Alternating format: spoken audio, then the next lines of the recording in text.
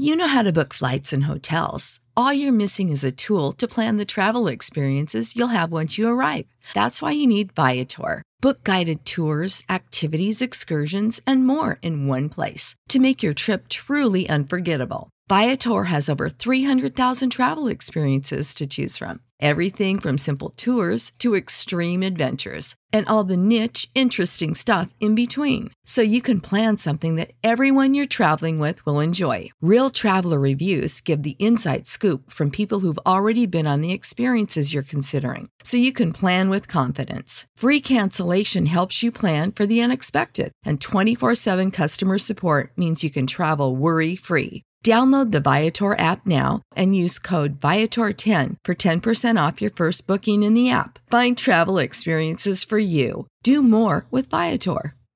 Save big money now on new siding from LP SmartSide at Menards. Update and beautify your home with your choice of 13 timeless colors of pre-finished engineered siding. It's durable and includes a Sherwin-Williams factory finish paint warranty that means no painting for years to come. View our entire selection of siding from LP SmartSide today. And don't forget to check out our flyer on Menards.com for all the great deals happening now. Save big money at Menards. This episode of Heroes of the Horn is brought to you by Chip Sadai. Wrapped in the void, he was only distantly aware of the weariness, dimly perceiving the ache in arms and shoulders, in the small of his back a throb around the tender scar in his side. That he was aware of them at all told the story.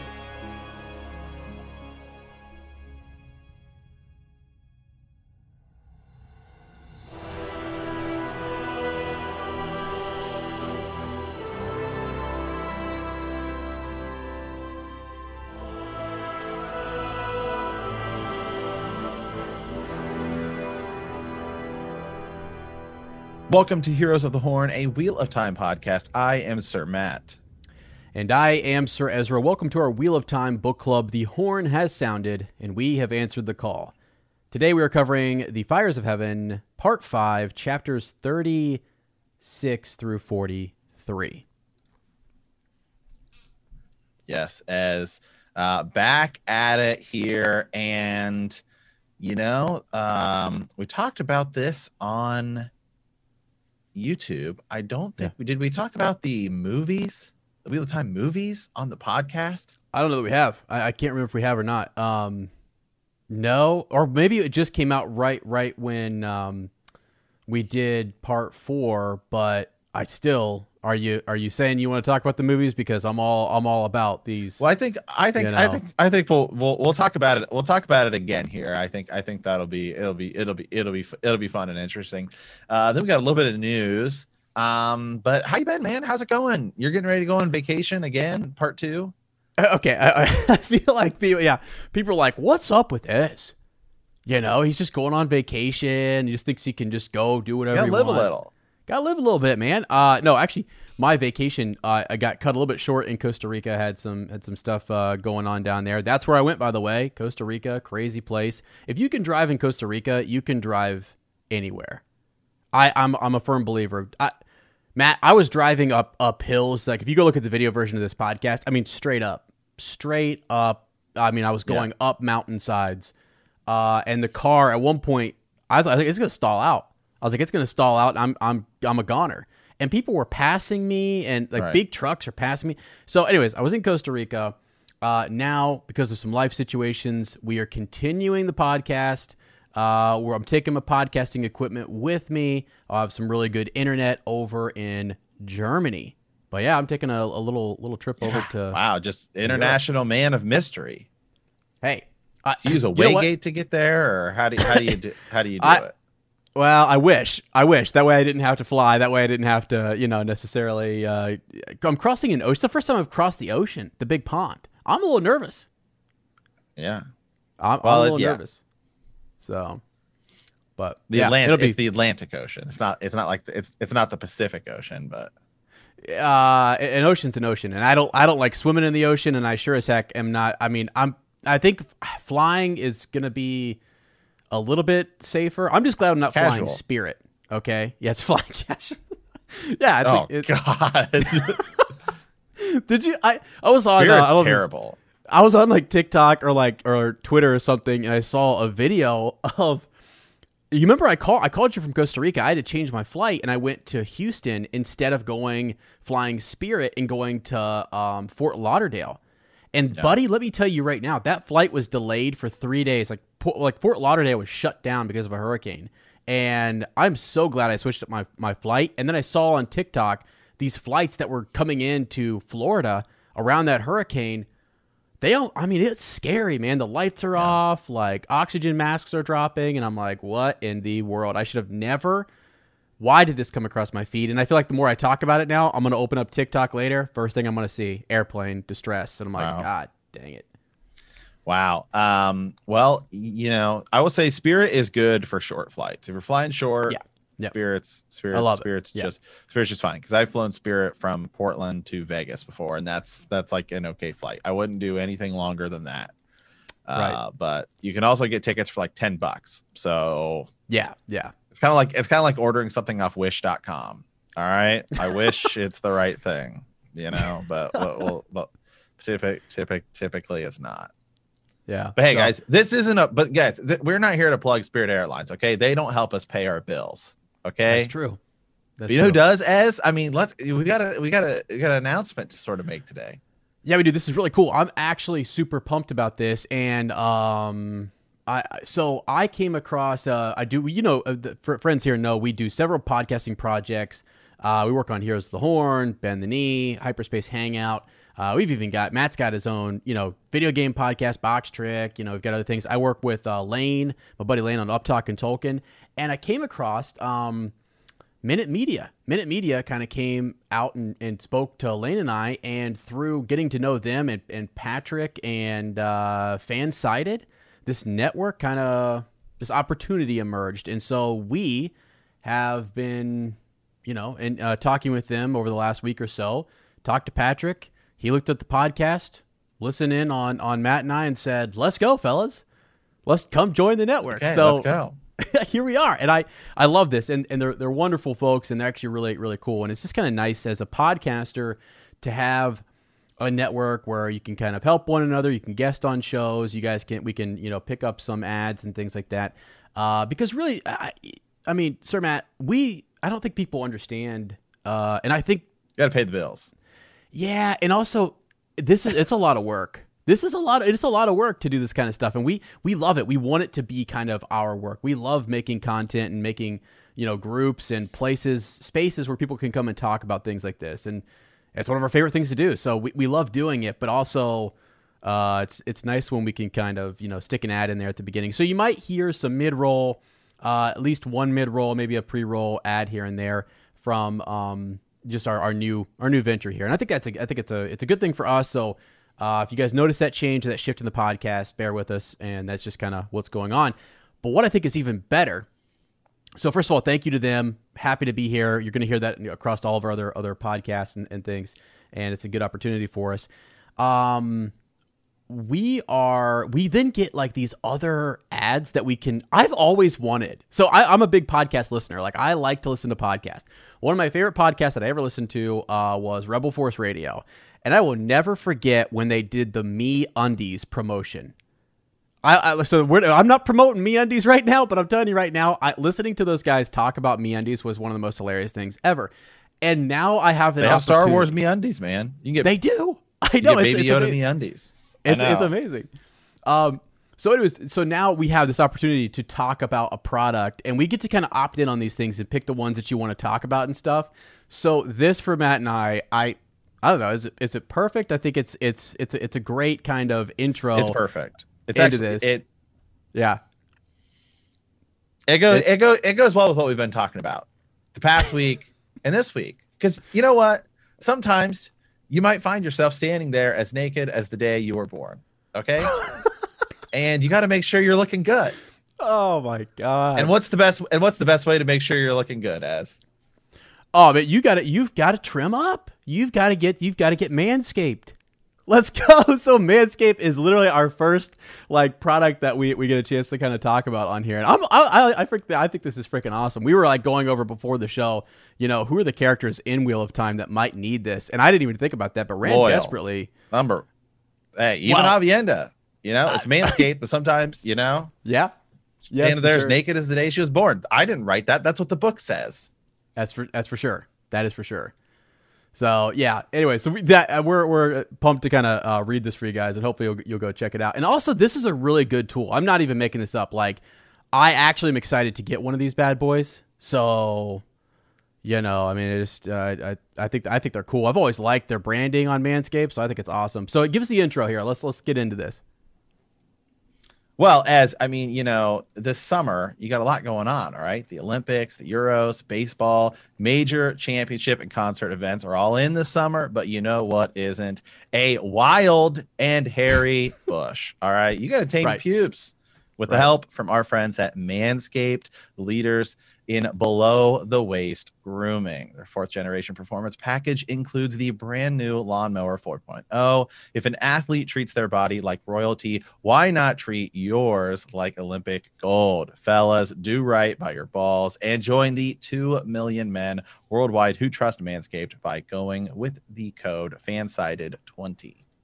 Yeah, and we're going to tell you where to put that code into here in a second, but I wanted to also mention, like, so one of the things I love about Manscaped is their slogans and their branding, as I said. And one of the things, I went to their website, and one of the first things I saw, and I thought, this is perfect. It says, when you trim the hedges, the tree stands that much taller. And I was like, holy smokes. I'm not making that up. That's literally from Manscaped, and it's awesome. So they talk about the proper grooming, requires precise engineered tools. Not only does a man's sensitive areas require it, but hygiene demands it. I'm telling you right now, that's actually kind of true. People need to check their hygiene. All right. I think it's important, and it's something we don't talk enough about.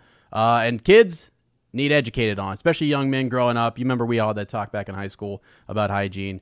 Manscaped should probably, be a part of that conversation as well. But so it's kind of cool. So this is their 4.0 performance package, in which they're introducing, and I think this came out a couple months back, but it's the Lawnmower 4.0 trimmer. And you can get the kind of whole package, which has like the Weed Whacker ear and nose hair trimmer, which, by the way, thankfully I'm wearing headphones right now because, bro, the ear hair can get out of control. You guys know this. I mean, it's a legit thing. I think Loyal and I have, the bushy eyebrows too. Like, that's something that you got to tame that stuff up, man. It's not all just below the belt stuff here. So you've got the Weed Whacker ear and nose hair trimmer, crop preserver, ball deodorant. Didn't even know that was a thing, by the way, until I came across Manscaped. I'm telling you right now, it's important, fellas. Life-changing. Life-changing. It is what it is. So those are just a couple of those things. They're also throwing in, like, this is kind of a nice big package, right? They're throwing in some different gifts, like 2 free gifts, performance boxer briefs, and the Shed travel bag. The branding on this is hilarious, right? You got the Lawnmower, the Weed Whacker, the Shed travel bag. I mean, this is like legit, bro. So, I just think it's awesome. So, yeah. All right. Well, with that, yeah, basically the call to action here is head over to manscaped.com. You can get 20% off and free shipping when you put that FANSIDED20 code in at manscaped.com. So it's, again, FANSIDED20. That's 20% off and free shipping with the code FANSIDED20. And there you go, guys. I mean, it's a great, I think even if you don't want it for yourself, I think it's a good gift, actually. I think it's a really good gift. And I mean, it says it has a 400,000 LED spotlight. Right. Well, now come on. That's a lot. Hey, man, let the light shine upon you. Okay. Let the light. Yeah. Hey, it gets dark sometimes, you got to for the light. For the light. Can you imagine? So now I'm picturing Inktar holding up the Lawnmower 4.0 saying, for the light. And he's just trimming. He's just trimming it all up.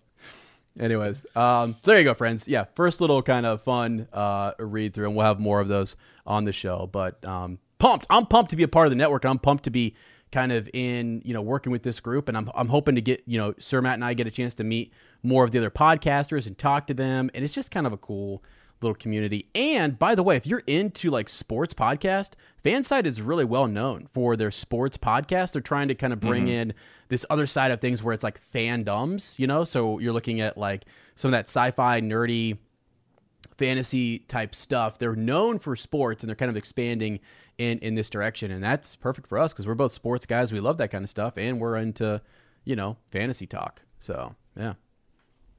Absolutely. All right, as well with that, I mean, a little bit of news here. Talking about the TV show and talking about the movie. So let's talk a little bit here about the movies again. We talked about it on YouTube, but we'll briefly mention again. Seems like we're going to be getting some sort of movies. There's like no real details other than that. That's about it. Seems like they're going to be sort of prequel movies, plural. And we're not sure if it's going to tie in or if it's going to be standalone.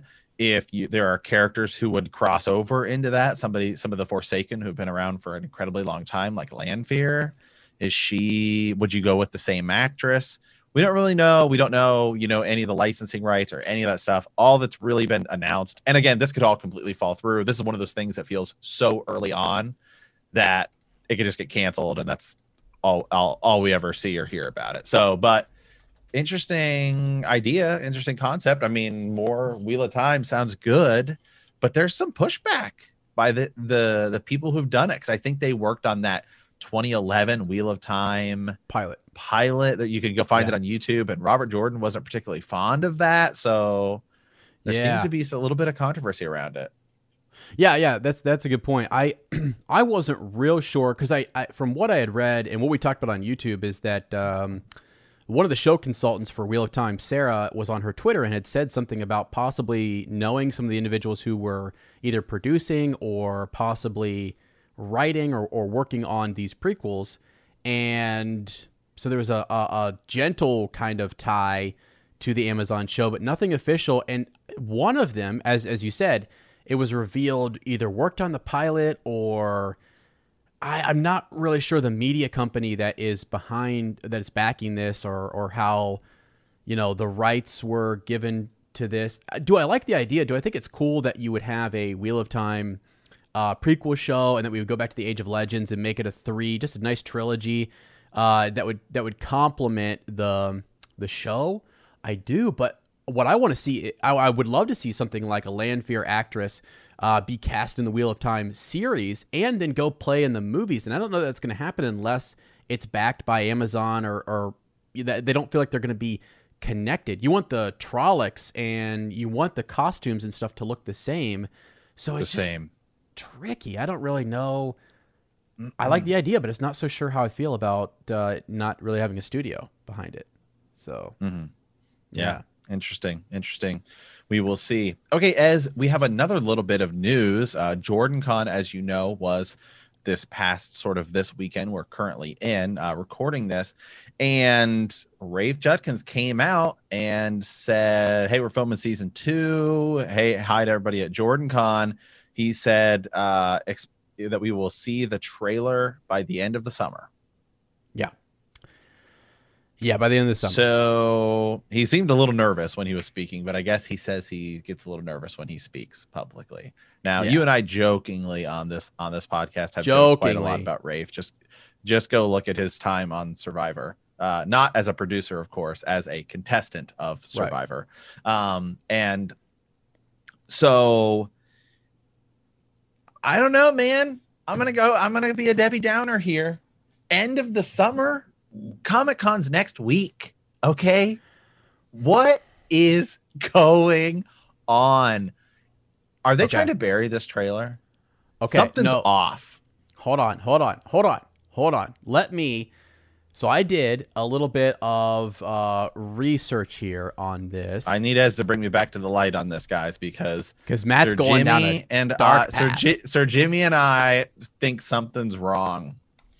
Okay. Let me salvage. I think is he a false showrunner? I mean, what is he happening? A false showrunner? Oh my god, dude, that's No, he is not. Let me back him up here. So this is shout out to dragonmount.com. So if you are into Wheel of Time, you probably know about Dragon Mount. Good community, good on YouTube, good on their blog. They had I think it's Adam. Oh gosh, I forget his last name. He goes by Werthead. I think it's Whitehead. Isn't that his last name? Sorry, Adam. I'm totally blanking right now. Yeah. He writes for a lot of different stuff. Yeah. Adam Whitehead. Yeah, Adam Whitehead. Yeah, he's one of their TV bloggers. So he's been writing about film and television and Wheel of Time for quite a bit. This is an article that he wrote about as to why we will not get a trailer. So before Rafe announced that it would be at the end of the summer, he was already saying that he does not think we're going to get a trailer during Comic-Con. So he was right about that. I don't think he had any inside information on that. I think he was looking at a very recent shift in Amazon's promotional thing. So basically, let me read some of this to you guys here. And again, go check out their blog, dragonmount.com. Go look up this post. But he said a big moment will come when the show unveils its first proper trailer for the series. Some are hoping that will come at this year's virtual Comic-Con event where the Wheel of Time showrunner or shadowrunner, Rafe Judkins, will be appearing on a panel with several other writers and creatives. This is the only Wheel of Time related event at Comic-Con concurrently scheduled. The panel takes place at 11 a.m. On the 23rd of July, so coming up here soon. However, it appears doubtful that this will actually be the case. The panel is a sequential series of relatively brief discussions, first with Judkins, and then you've got other showrunners for other shows, it looks like, right? The event is relatively low-key. I think if Amazon were planning a launch for the TV show as soon as September or maybe early October, they'd go all in with a full virtual Comic-Con panel. So he's kind of saying this panel might be a little bit lighter than what we are thinking it's going to be. Like, you're not going to have actors up there. You're not going to have different individuals. Yeah, and it's virtual. Yeah, which is fine. Now, this post doesn't show it, but there was someone else on dragonmount.com also said that Amazon has shifted the way they promote things. Instead of doing like a 6 months out or 8 months or whatever it might be a thing, about a month or two prior, or 3 months at max. Which Matt's probably thinking like, right, okay, it's July, bro. Like, when is this going to be? Is it going to be December? I mean, when's the show? We don't actually know the exact date. Well, end of the summer is September.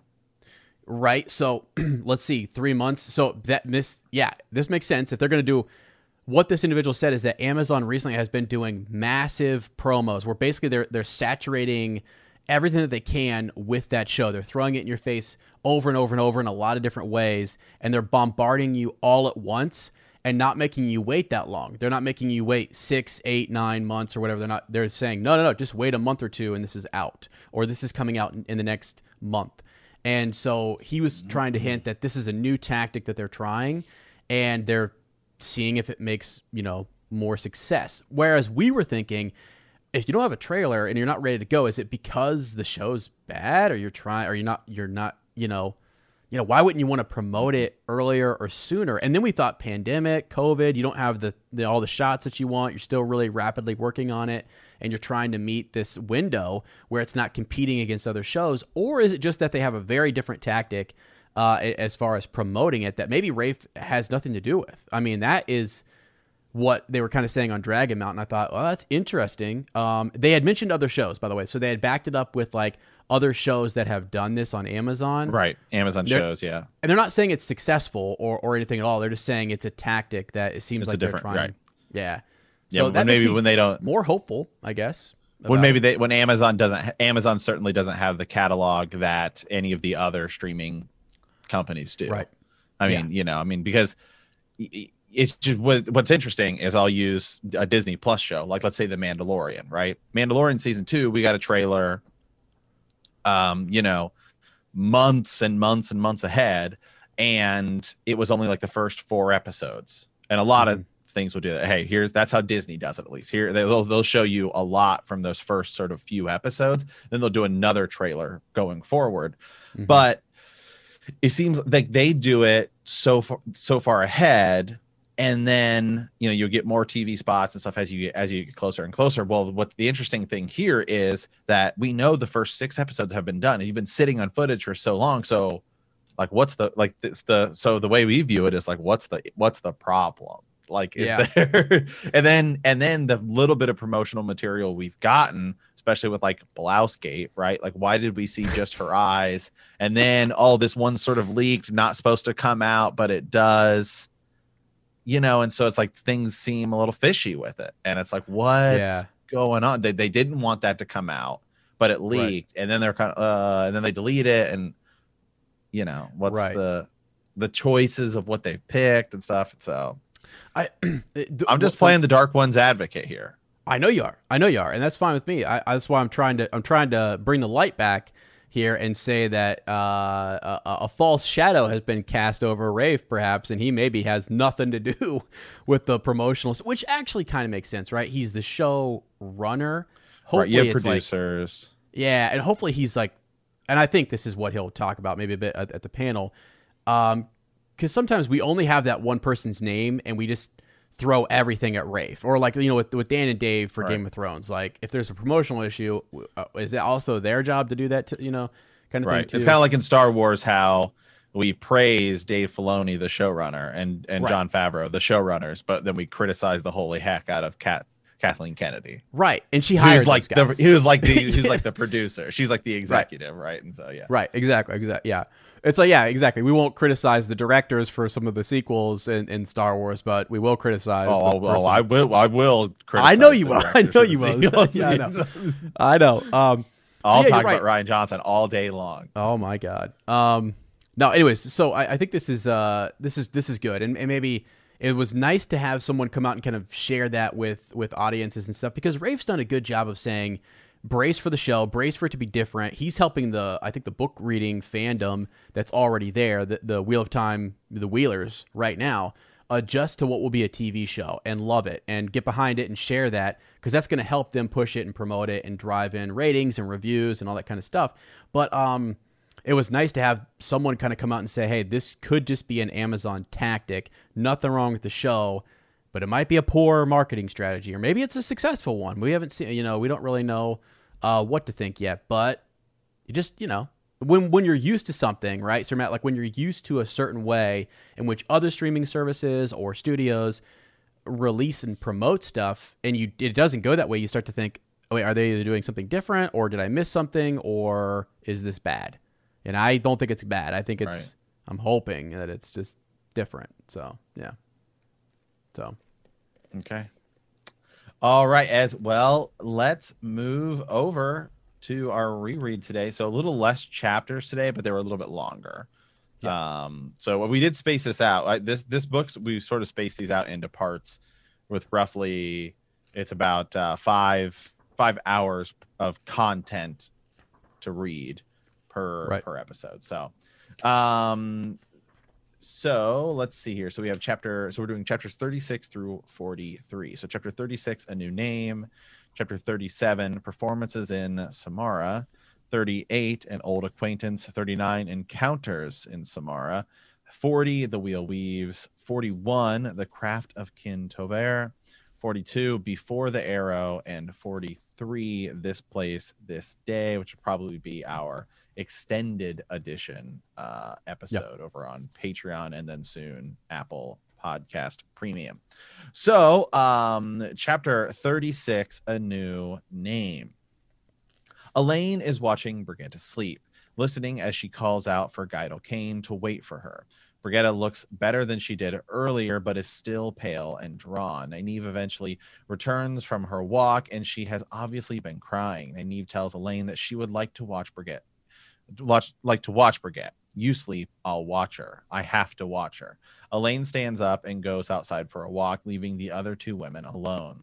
Elaine finds Tom and Julian outside by a small fire. Julian hands a silver arrow to Elaine, saying that he found it when he and Tom discovered Brigitte. They seem to know who she is, though Elaine holds her promise of not telling anyone about her. Julian and Tom tell Elaine and Nynaeve that she was acting very distraught. She cried on Tom's shoulder and apologized for every cross word she'd ever said to him.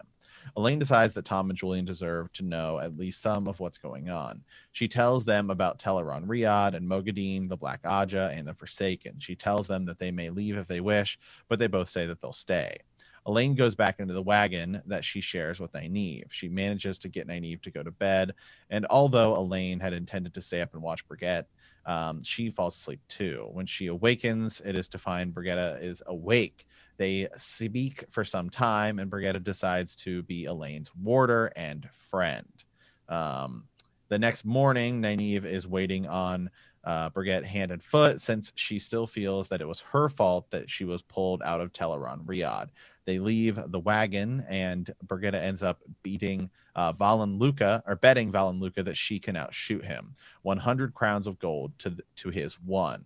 She shoots 4 arrows at a target, the second 2 splitting the first 2 right down the shaft. Luca is delighted. He decides that instead of having Tom throw knives at Nynaeve during the show, he will have Brigitte shoot arrows at Nynaeve. Brigitte tells Luca to call her Marion, since that was her name during once of her former lives. So, yeah, kind of interesting chapter here. I mean, Brigitte Silverbow, or Brigitte Silverbow, as I'll probably go back and forth, and we say that every time, but that's just how it is. Brigitte Silverbow is in the real world now. Yep. And she is now Elaine's warder. Yeah. And it's not, and the summary here on tarvalin.net says that Brigitte decides to be Elaine's warder and friend. That's not sort of exactly how that goes down. It's more like Elaine makes her warder.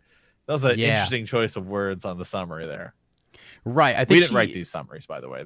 No. Yeah. Shout out to them, by the way. Yeah. Tarvalin Library, great place, a great resource for that kind of stuff. But yeah, that's a good point. There is, I think, she does it. The bond is done to save her life, and to preserve her. But she eventually kind of, after she tells a story. So here is Brigitte talking about a warder. She's like, I think I remember hearing a tale of a female warder, but it was in a life so long ago that I cannot remember more than that. It was time for another deep breath, and this time she had to force the words. There is something you should know. You will discover it sooner or later, and I've decided not to keep things from people who have a right to know, not unless it's an absolute must. So this is Elaine talking. She takes a third deep breath, and she says, I'm not Aes Sedai. I'm only accepted. And so now, not only do we have a female warder, but we have an accepted who's bonded someone. And then Brigitte kind of says, she holds off. She says, during the Trolloc Wars, an accepted actually that she knew bonded a fellow. She was due to be tested the next day for raising to full Aes Sedai and certain to be given the shawl, but she was afraid that a woman testing that same day would take the person who she wanted to be as her warder. So she bonded someone before she was Aes Sedai. Elaine's kind of like, well, what happened? During the Trolloc Wars, the Tower was raising women as quickly as they could to the shawl, so that way they could fight in the Trolloc War. And she's like, needless to say, once it was discovered, even though it was of necessity or what have you, and it was a time of war, this offense was not taken lightly. And so it wasn't, the bonding didn't go about a certain sequence of events as it should have, right? So this accepted was punished, and she had to work in the kitchens, and she had to do a lot of different penance that the Amerlin seat gave her, and they moved the warder, they removed the bond, and they passed his bond to someone else. So keep that in mind. Something new that you can do. You can pass these bonds if you want to, right? So I thought that was kind of cool. Wow, sounds like possibility of one land Mandragoran's bond being passed. Maybe possibility. It's possible. We know it's a possibility now. So, yeah. I thought can you break the bond? Can you say, okay, you're done. You don't have to be my warder anymore? I think they can. That's a really good question. I think you can release. Are you bonded? Or do you have to have a bond for like ever? I think you can release it. I think, but I know the transfer is a thing, but I remember like when Moiraine is talking about land, she's like, if I have to, I will force. Like she can use the bond to force him to do things, almost like she's compelling him to do stuff. And the only reason she would do that is if he was needlessly putting his life in danger and not obeying, which yeah, I'll have to check. I think so. I think you can. Just be like, okay, you're done now. You can go. Yeah. The crazy thing, too, with the bond, you remember, like, if a warder loses his Aes Sedai, he will seek death himself because that bond, if he feels a loss there or something as well. So the bond is interesting. You can sense one another through it. So this is all new for Elaine and Brigitte, and they're talking about, what this bond means. I think somewhere in here she does say... something about being proud to be her friend and that she enjoys Elaine's company and things like that. So, yeah. So maybe she does kind of, in a way, accept it and say, I will be your warder. Not just that I'm bonded to you, but I will be your warder. So, yeah. But anyway, okay. One more quick thing, too. Elaine does decide to tell Tom and Juilin about the Black Aja and all the stuff that's going on, as you mentioned. And that's kind of a big deal because now they knew they were up against something when they visit the Panarch and they're fighting. They didn't even know at the time, really, what it was that Nynaeve and Elaine are after and what they're about. Now, like, they're full in on this secret and the dangers. And she gives them the option to leave. And they're like, nah, we're good. We're staying. And then let's talk. And then this is where things are going to go. This is going to be that next chapter of performances. Val and Luca challenging Brigitte. Okay, buddy. That's making a wager. Yeah. And he loves it, right? He loves it. Like she's such a good shot, and this is a talent, and it's going to add to his show, and that's all he cares about is just having the biggest and the best show. So it's kind of funny. She fits right in. Okay. Let's move on to the next chapter here,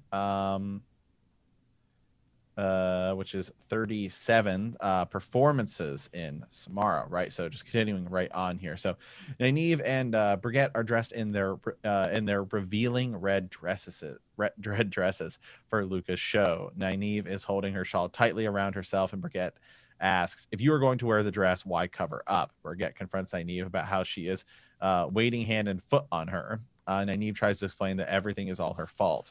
Brigitte argues that she made her own decisions and that Nynaeve is trying to make her less by claiming responsibility. Brigitte tells Nynaeve that she used to like her, but that she no longer does, with Nynaeve acting the way she is acting. After this exchange, they separate. Nynaeve begins to walk through the circus, watching as everyone gets ready. She sees Tom juggling and eating fire. She also sees a man with a top knot who looks familiar, but she is not paying much attention to him. Finally, she reaches the high rope. She and Luca watch as Juilin staggers forward, looking drunk. He approaches the ladder and stares up at one of the platforms, with some people urging him on, and Luca trying to talk him out of it. Juilin sets a mug down on the ground and begins to climb the ladder. He reaches the platform, swaying back and forth. He reaches out 1 foot the rope and then jerks it back, thinks, and then gets an idea. He proceeds to crawl out onto the rope. The whole time, the crowd is roaring with laughter, and Luca is trying to convince him to come back down. Halfway across the rope, Juilin stops. He falls, but catches himself on the rope with one hand and a knee. He then makes his way hand over hand to the other platform. Once there, he looks back and seems to realize that he left his drink on the other side. This time, he walks smoothly across the rope and slides down the ladder. Everyone then realizes it was all an act, and the crowd loves it. Elaine appears and stops next to Juilin. She is dressed in white breeches and a jacket, both of which have sequins on them. She goes up the ladder, and the crowd applauds. Elaine walks across the rope, whereas she used to weave a platform of air while practicing. Nynaeve knows that this time she is actually walking across it. When she gets to the other platform, she gets even more of an applause than Juilin did. Going back, she pivots on the rope a few times. She nearly falls once, but manages to make it back to the platform. Next, she cartwheels along the rope. She does some more pivots and a backflip. and one more round of cartwheels before she finishes. When she gets to the ground, the crowd rushes towards Elaine. The man with the top knot, who also only has one eye, turns and walks away, muttering something under his breath. Nynaeve suddenly recognizes him and hurries after him. So yeah, this was kind of a fun chapter. Really, they're performing here in this menagerie. We start with Nynaeve like feeling really bad about the whole Brigitte thing. She even tells her at one point, and I don't think it's in this chapter, I think it's the next one, where she's like, if you want to miss and kill me, right? Like if you want to hit me with the arrow, I would understand why. Yeah, and that's the part I kind of had pulled up here, which is so. When she's talking to Brigitte, she is almost offended that like she gave her life so that Nynaeve could get away. Now you want me to take it? No way. I don't think so. And also you're not getting off the hook that easy. You've got work to do, keep your chin up. Let's go. And she's kind of mocking Nynaeve a little bit, almost making her angry and realizing that this is a way to get her fired up and to keep her living and to keep her, whatever.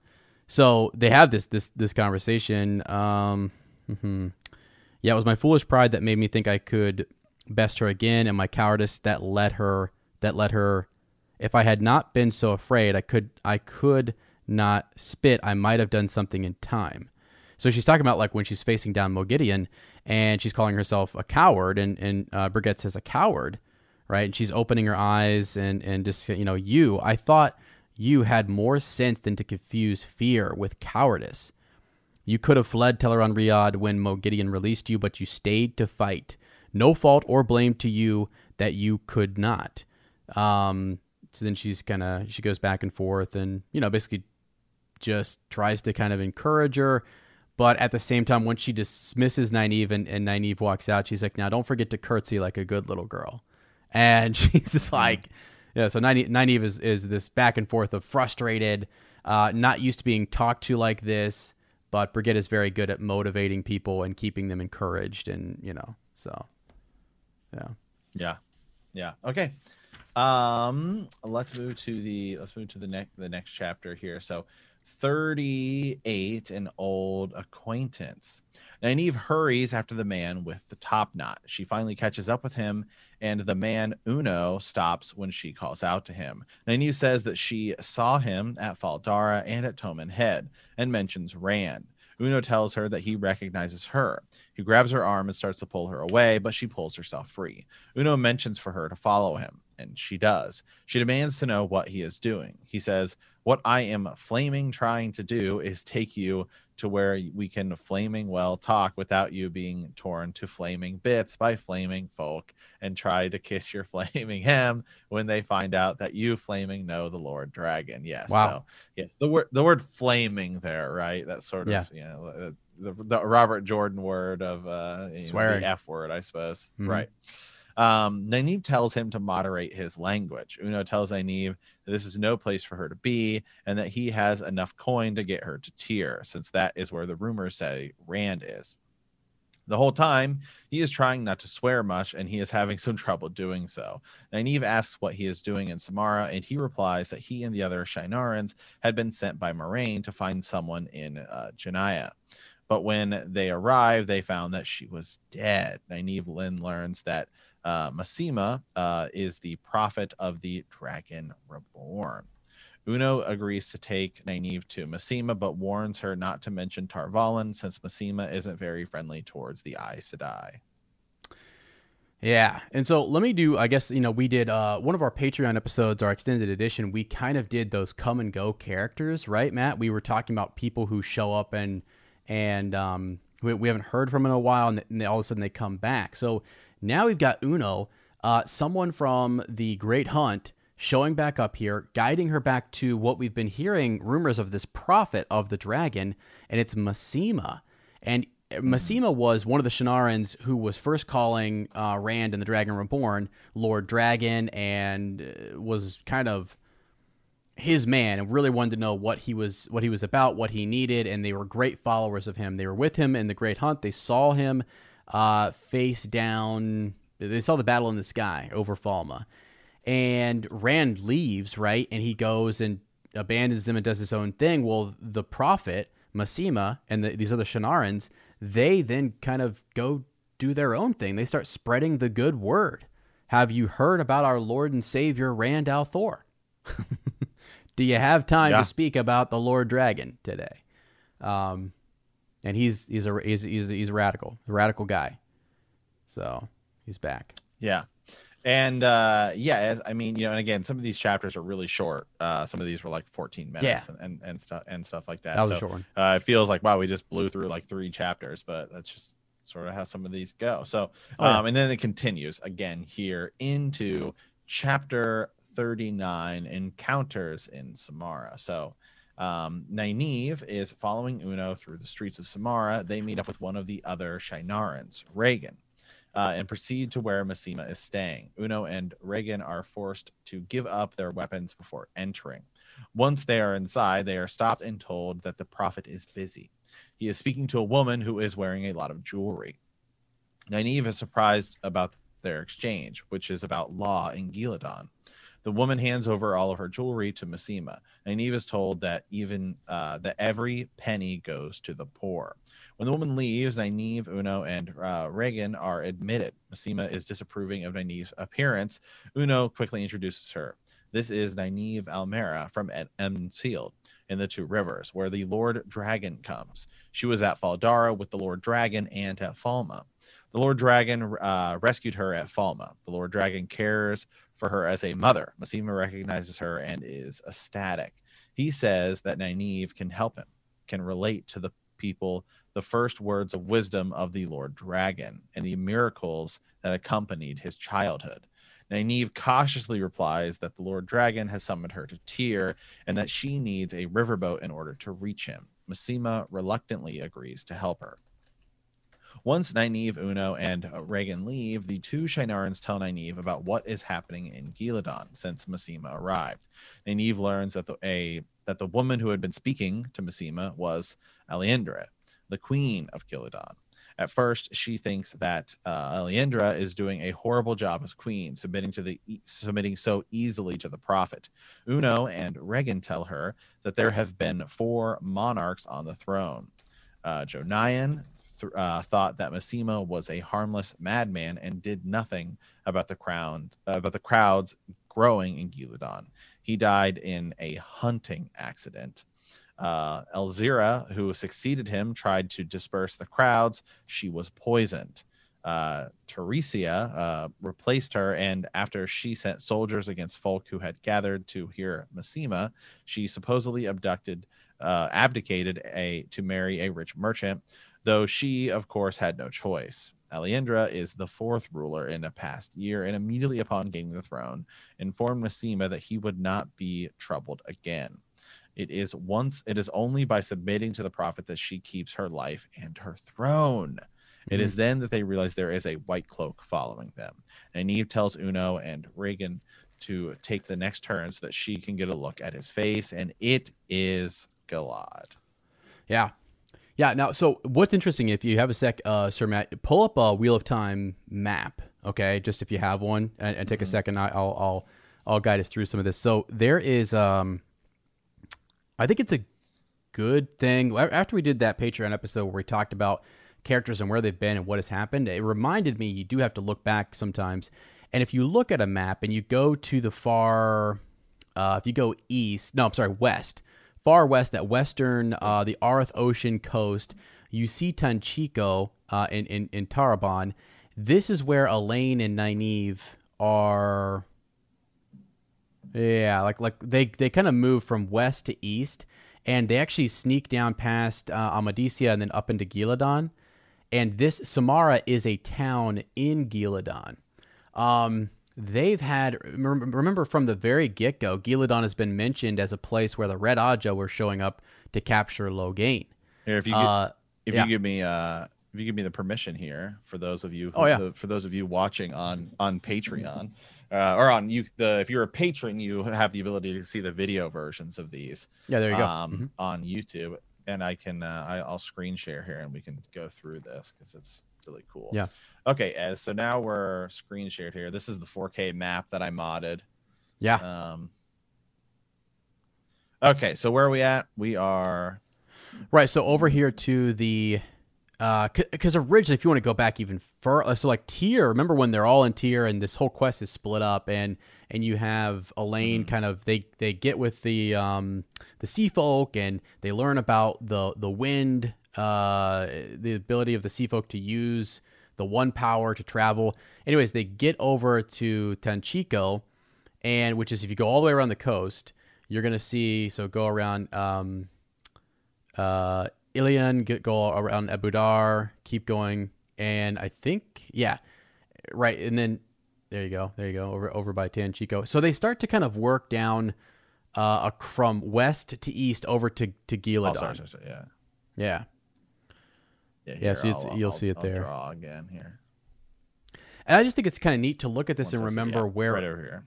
Yeah, where everything is at, and what sort of happened, because it feels like we bounce around so much and we don't really remember where everyone was at. And I just think it's kind of cool to take a gander and go back and yeah, I mean, yeah, you take that. Yeah, you take this entire path right this way, or right along that southern coast there. Yeah. So let me check on one thing here too, because this is a tie-in with Galad. I just want to make sure I'm getting it right. Yeah, she and Nynaeve then ventured to Tanchico to save the Panarch of Tarabon from the Black Aja. They then they make their way to they are making their way to they're trying to find the other Aes Sedai, right? That split faction from the White Tower. But the course that they takes them through Amadisia, and I think down just below the Mountains of Mist and under near Amador. And that is like we mentioned this in past episodes. That's the White Cloak like capital. I mean, that's you got a lot of White Cloaks in that area.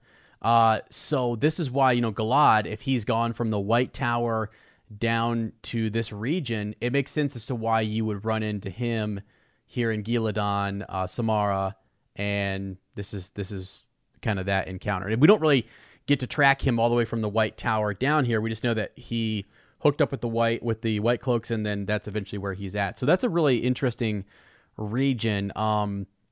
And for me, sometimes I have to go back and refresh myself on where the White Cloak armies are and their leaders, their generals, and Lord Commander, and what all they're doing. Yeah, you circled Falma and Toman Head. That was, again, the Great Hunt. And, originally, when we did this, like, our whole group moves north or through the Mountains of Mist and then down to Tyr. And then now we've got, like, once there's that split, and then you start jumping around like crazy, which is awesome with the way gates or the portal stones. So after, that was awesome. You're leaving Tyr, portal stone, boom, you're out near Rudion and you're in the Io Waste. And Elaine and Tom and Julian and Nynaeve, they take the sea over to Tanchico and then cut back east to Gillidan. So just cool. It's cool to kind of refresh ourselves as to where everyone's at.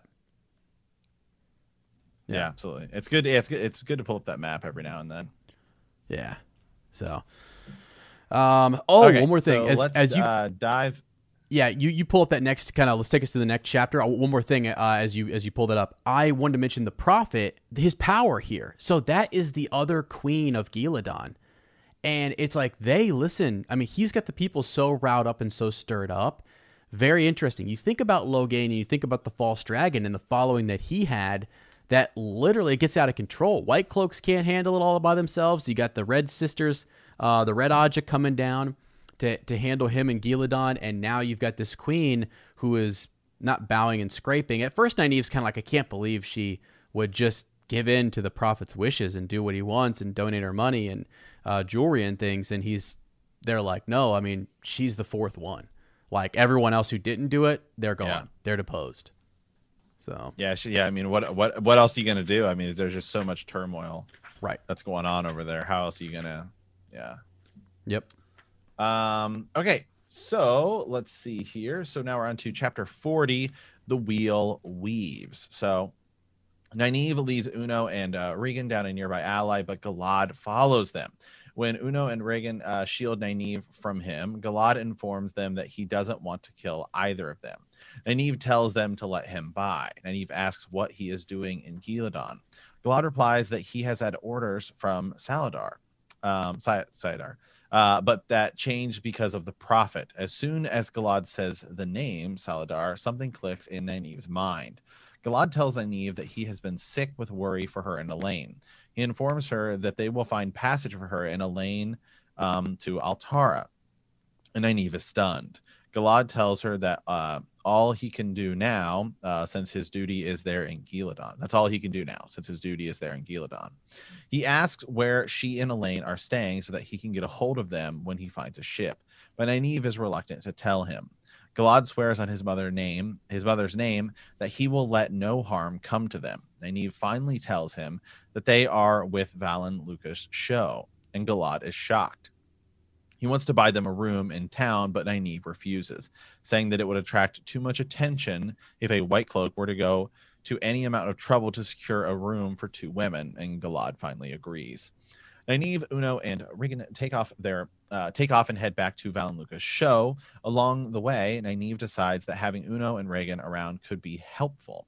She learns that there are 15 Shienarans in total who are not completely devoted to Masema. She tells them that one of them will come each day to check in with her, but that they will otherwise stay away so as to not attract attention, unless a riverboat arrives. Uno and Regan leave, and Nynaeve enters the menagerie grounds. She runs into Elaine and Brigitte, who tell her that Luca, Tom, and Julian are out looking for her. Nynaeve tells them that all of this has happened, and also tells them about Saladar. Saladar is the city where the outlawed Blue Aja are regrouping. Nynaeve suddenly realizes that they have been walking towards where she and Brigitte will perform their part of the show, and tries to talk Brigitte out of it. Meanwhile, Elaine is talking about Galad, as she says that Galad will hold his oath and that they can trust him, though she does not sound as if she particularly likes it. Brigitte refuses to do the show in the morning. When Nynaeve says that the light will be better, Nynaeve is positioned against a rough wooden fence. She is thinking about how she is now facing punishment for taking so many risks. When out of nowhere, an arrow embeds itself into the wood next to her. Her resolve breaks with a wail. When they are done, the crowd rushes towards Brigitte. Nynaeve hurries back to the wagons. Uno comes that night to speak to Nynaeve, and she tells him to try and make Masema and Galad find a boat as soon as possible. Yeah. So they're kind of, I forgot about this, honestly, because we follow Min and we were following Suwan, and they're trying to get to Saladar. And now we have, or Saladar, however you say it. Now we have Nynaeve hear that Galad and the White Cloaks were going there. They had orders to go there. Right. And instead of go pester the outlawed Blue or the renegade, whatever you want to call them, rebel Aes Sedais, they are diverted, their forces diverted to Ghealdan to deal with the Prophet and his uprisings and to look for dark friends there. They hate the witches of Tar Valon, and it's interesting that Galad just flat out says, this is where we were going to go, Saladar, and Nynaeve is like, holy smoke. So he says, in all the world, Nynaeve, only you would ask me the question I should be asking you, which is like, where are you going? Very well, I'll answer you. For all, it should be the other way around. I did have orders for Saladar in Altara, but all changed when this prophet fellow, what's the matter? Are you unwell? So he stops right there, sees an expression, and she realizes, bang, that's it. That's the place. That's where I'm supposed to go. How did I not know that? She was like, it was one of Eludra's fireworks going off in her mind, and she's like, okay, yeah, that's where we need to go. And Elaine has been kind of, getting on her a little bit. Where are we going? What's happening? They're just they're just on the run, chasing the Black Aja, Mo Gideon, getting in trouble, and they didn't really have a whole lot of direction. Now, here we go. Now we know where to go.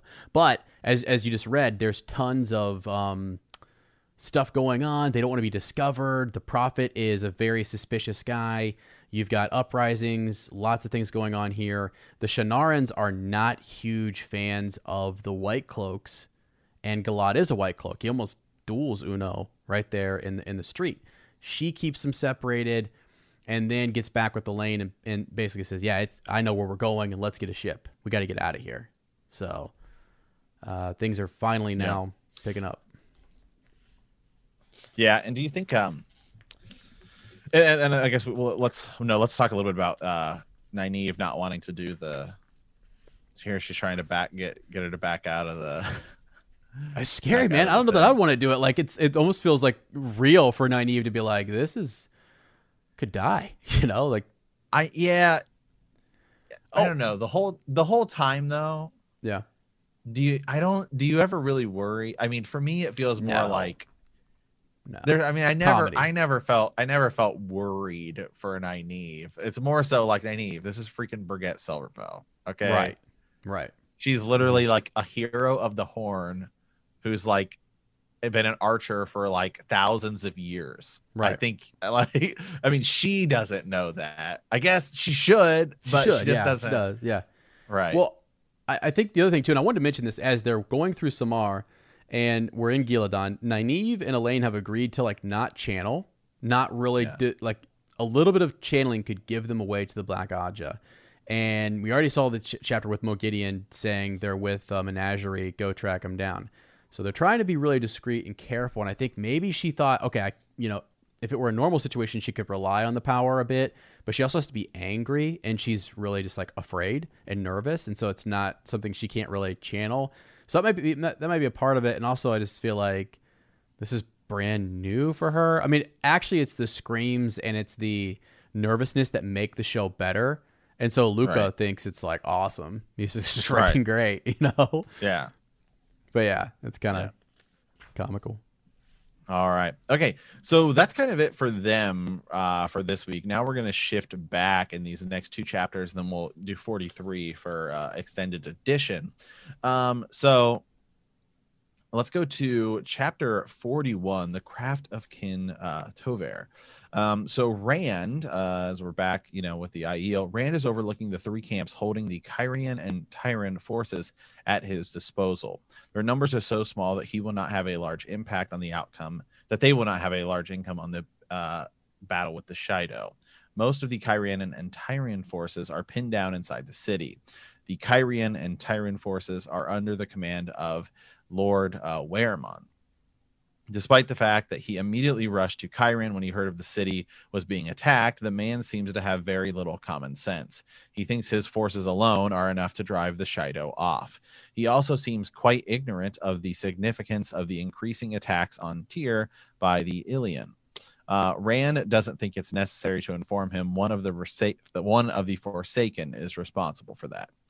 Around Rand, a group of wise ones and clan chiefs gather. Rand spots Egwene and asks her if she has made a decision. Egwene says she will do what she can. Moraine disapproves of Egwene's using of the One Power in battle, but remains silent. Rand decides to get on with what he came to this place for. He starts climbing a ladder to a wooden platform, followed by a number of clan chiefs. Mounted on the platform are two brass-bound wooden tubes with glass lenses inside them. The devices are made by a man named Kin Tover.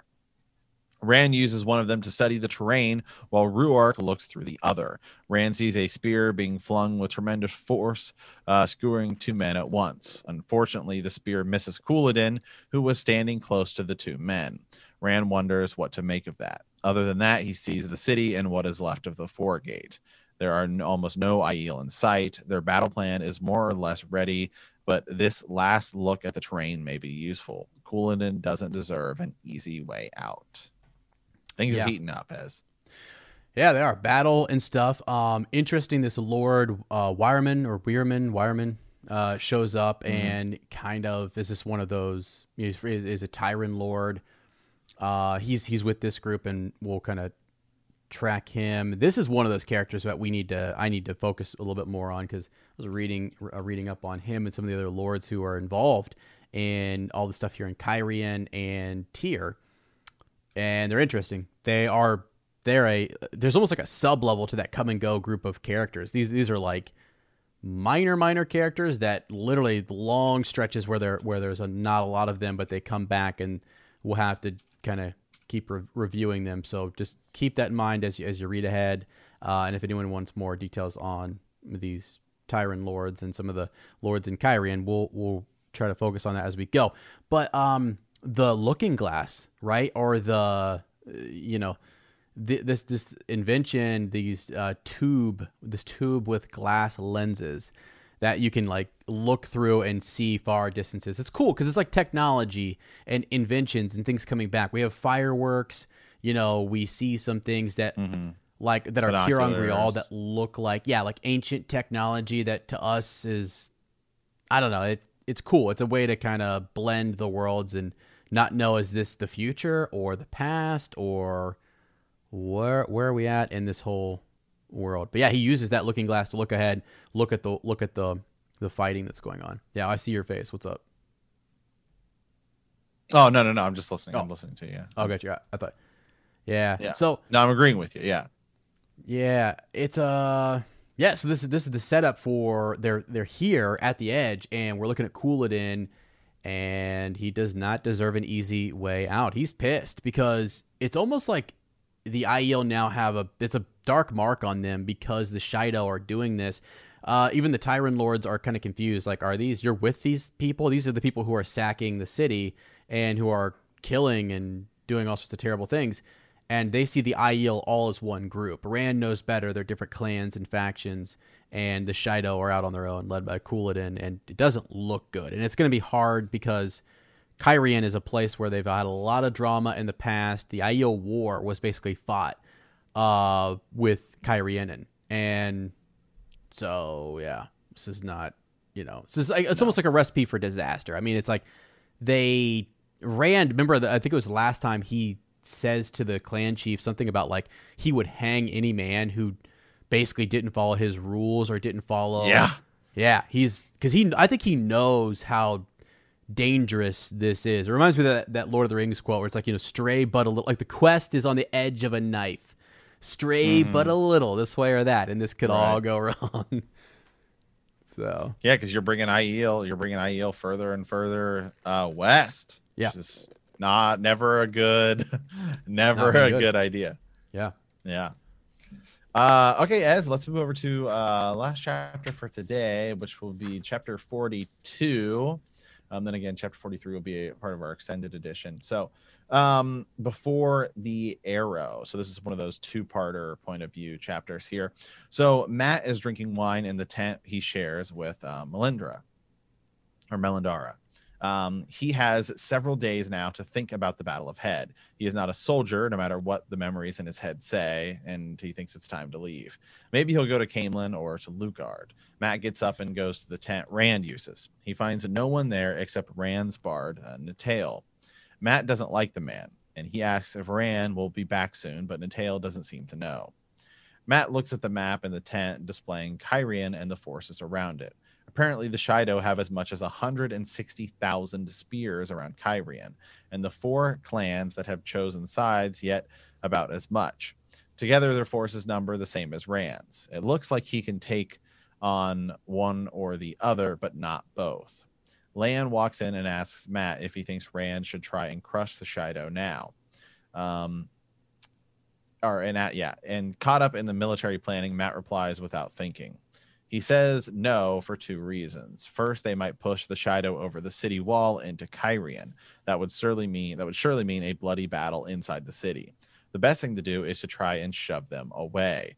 With the right positioning of forces, they can push Couladin across the river.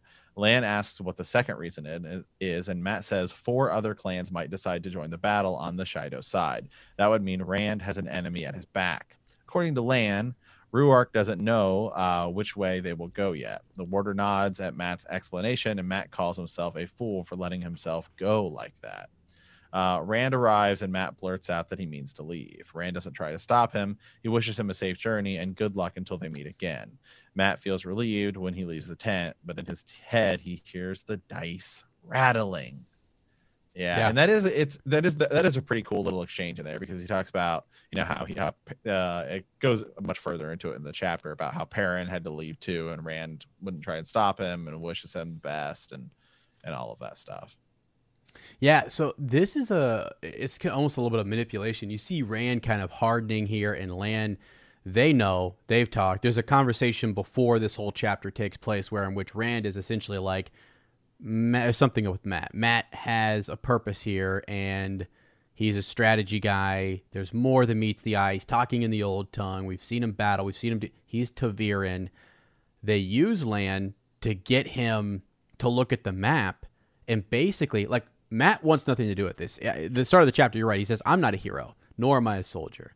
And I need to just go do my own thing. I need to I need to dice it up. I need to drink.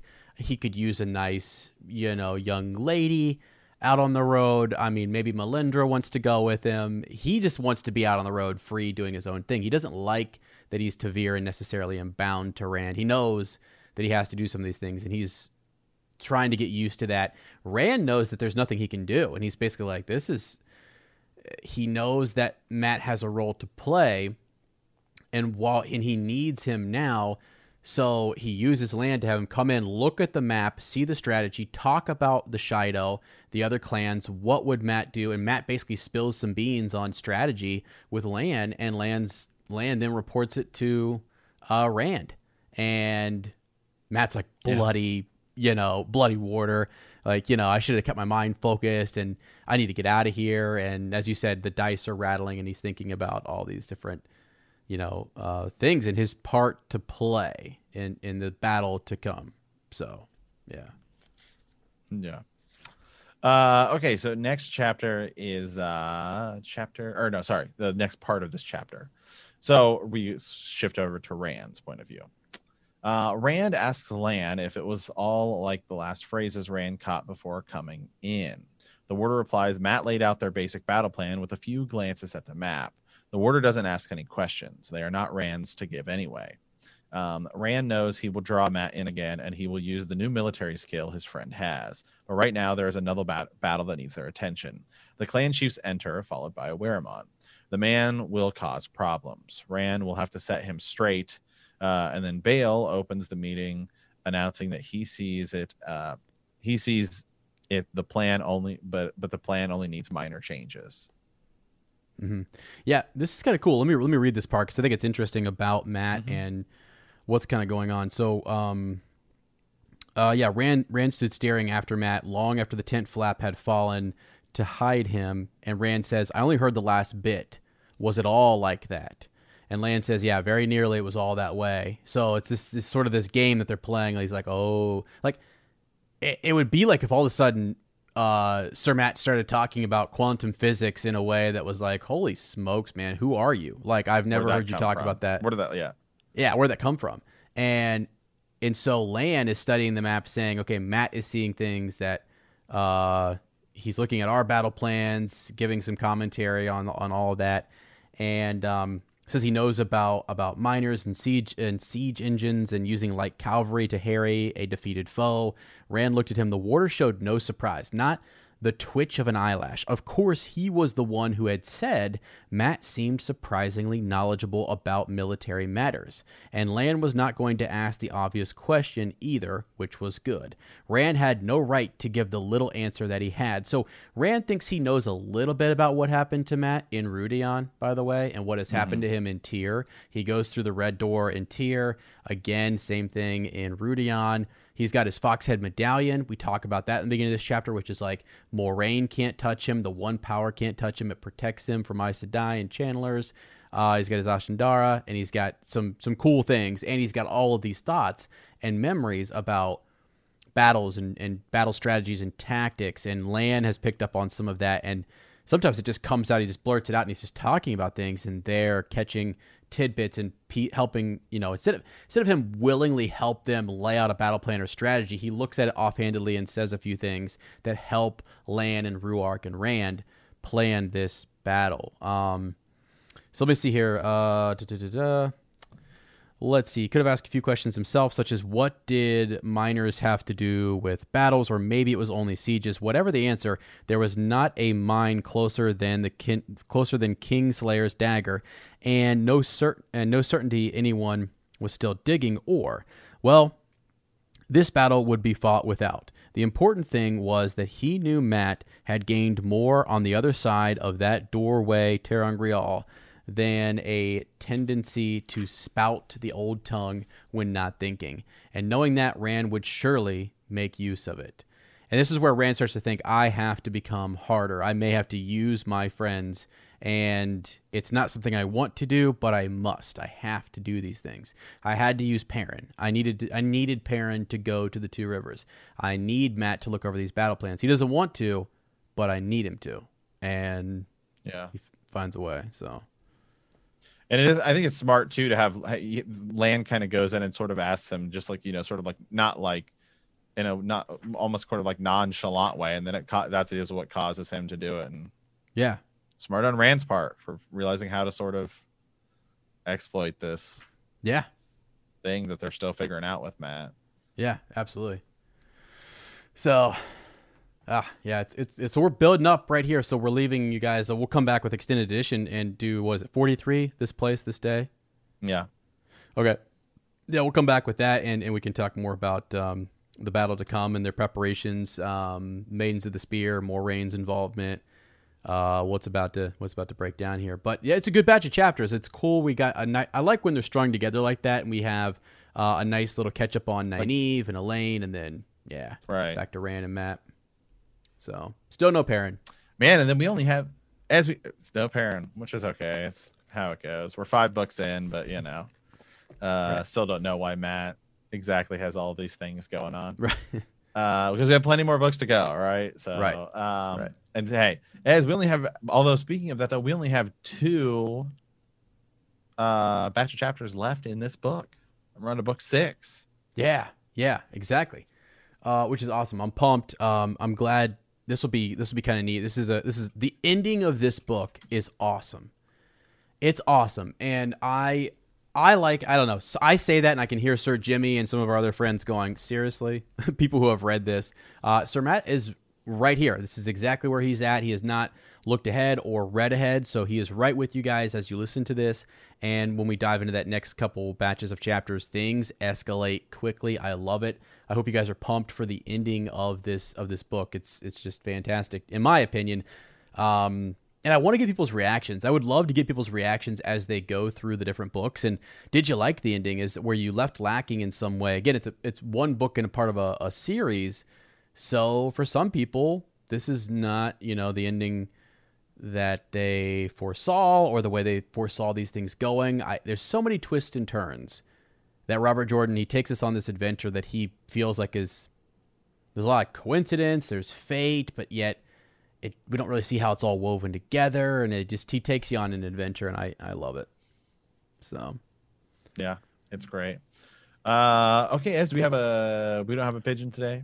No, nothing today. So again, that's why I wanted folks, if you have thoughts on the ending of this, even as we prep for the next 2 batches, if you're sitting there right there and you're a veteran reader and you've read this, or you've read ahead a little bit and you know the ending, send us a pigeon or send us a message about that, or even the start of the next book. I'd love to start getting people's just reactions and your thoughts, just what do you think about this? Or if you're brand new and you're going through some of this stuff, even if it's stuff we've already covered and you're behind and you're like, well, hey, I'm back here in The Dragon Reborn or whatever, we take some time at the front of the show and we'd love to just sort of read and catch up on your feelings about The Great Hunt or The Dragon Reborn. We're always looking back and reflecting and trying to remember where characters are, and it's really good. I have to do this a lot.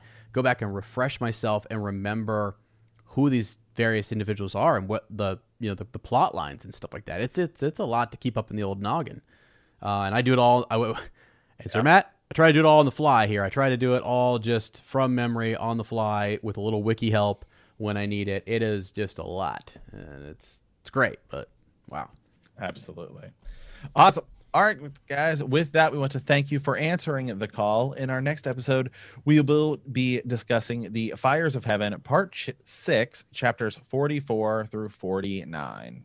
Yeah, absolutely. And friends, if you would, so we say this sometimes at the end of the podcast, if you haven't subscribed yet on Apple, kind of a big deal. If you could hit the subscribe button on Apple, on the podcast player, if you're on Google Play, whatever it might be, subscribing is great for us. It really does help the podcast. Writing a review is a big deal.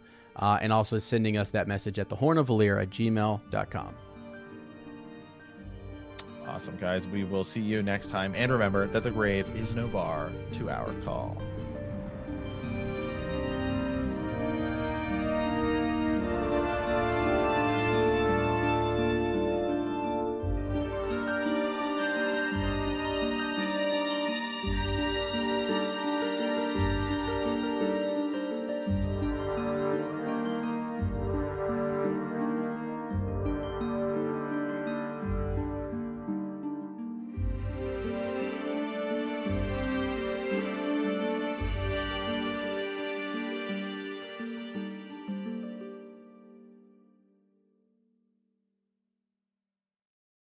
When you need mealtime inspiration, it's worth shopping Kroger, where you'll find over 30,000 mouth-watering choices that excite your inner foodie. And no matter what tasty choice you make, you'll enjoy our everyday low prices, plus extra ways to save, like digital coupons worth over $600 each week. You can also save up to $1 off per gallon at the pump with fuel points. More savings and more inspiring flavors make shopping Kroger worth it every time. Kroger, fresh for everyone. Fuel restrictions apply.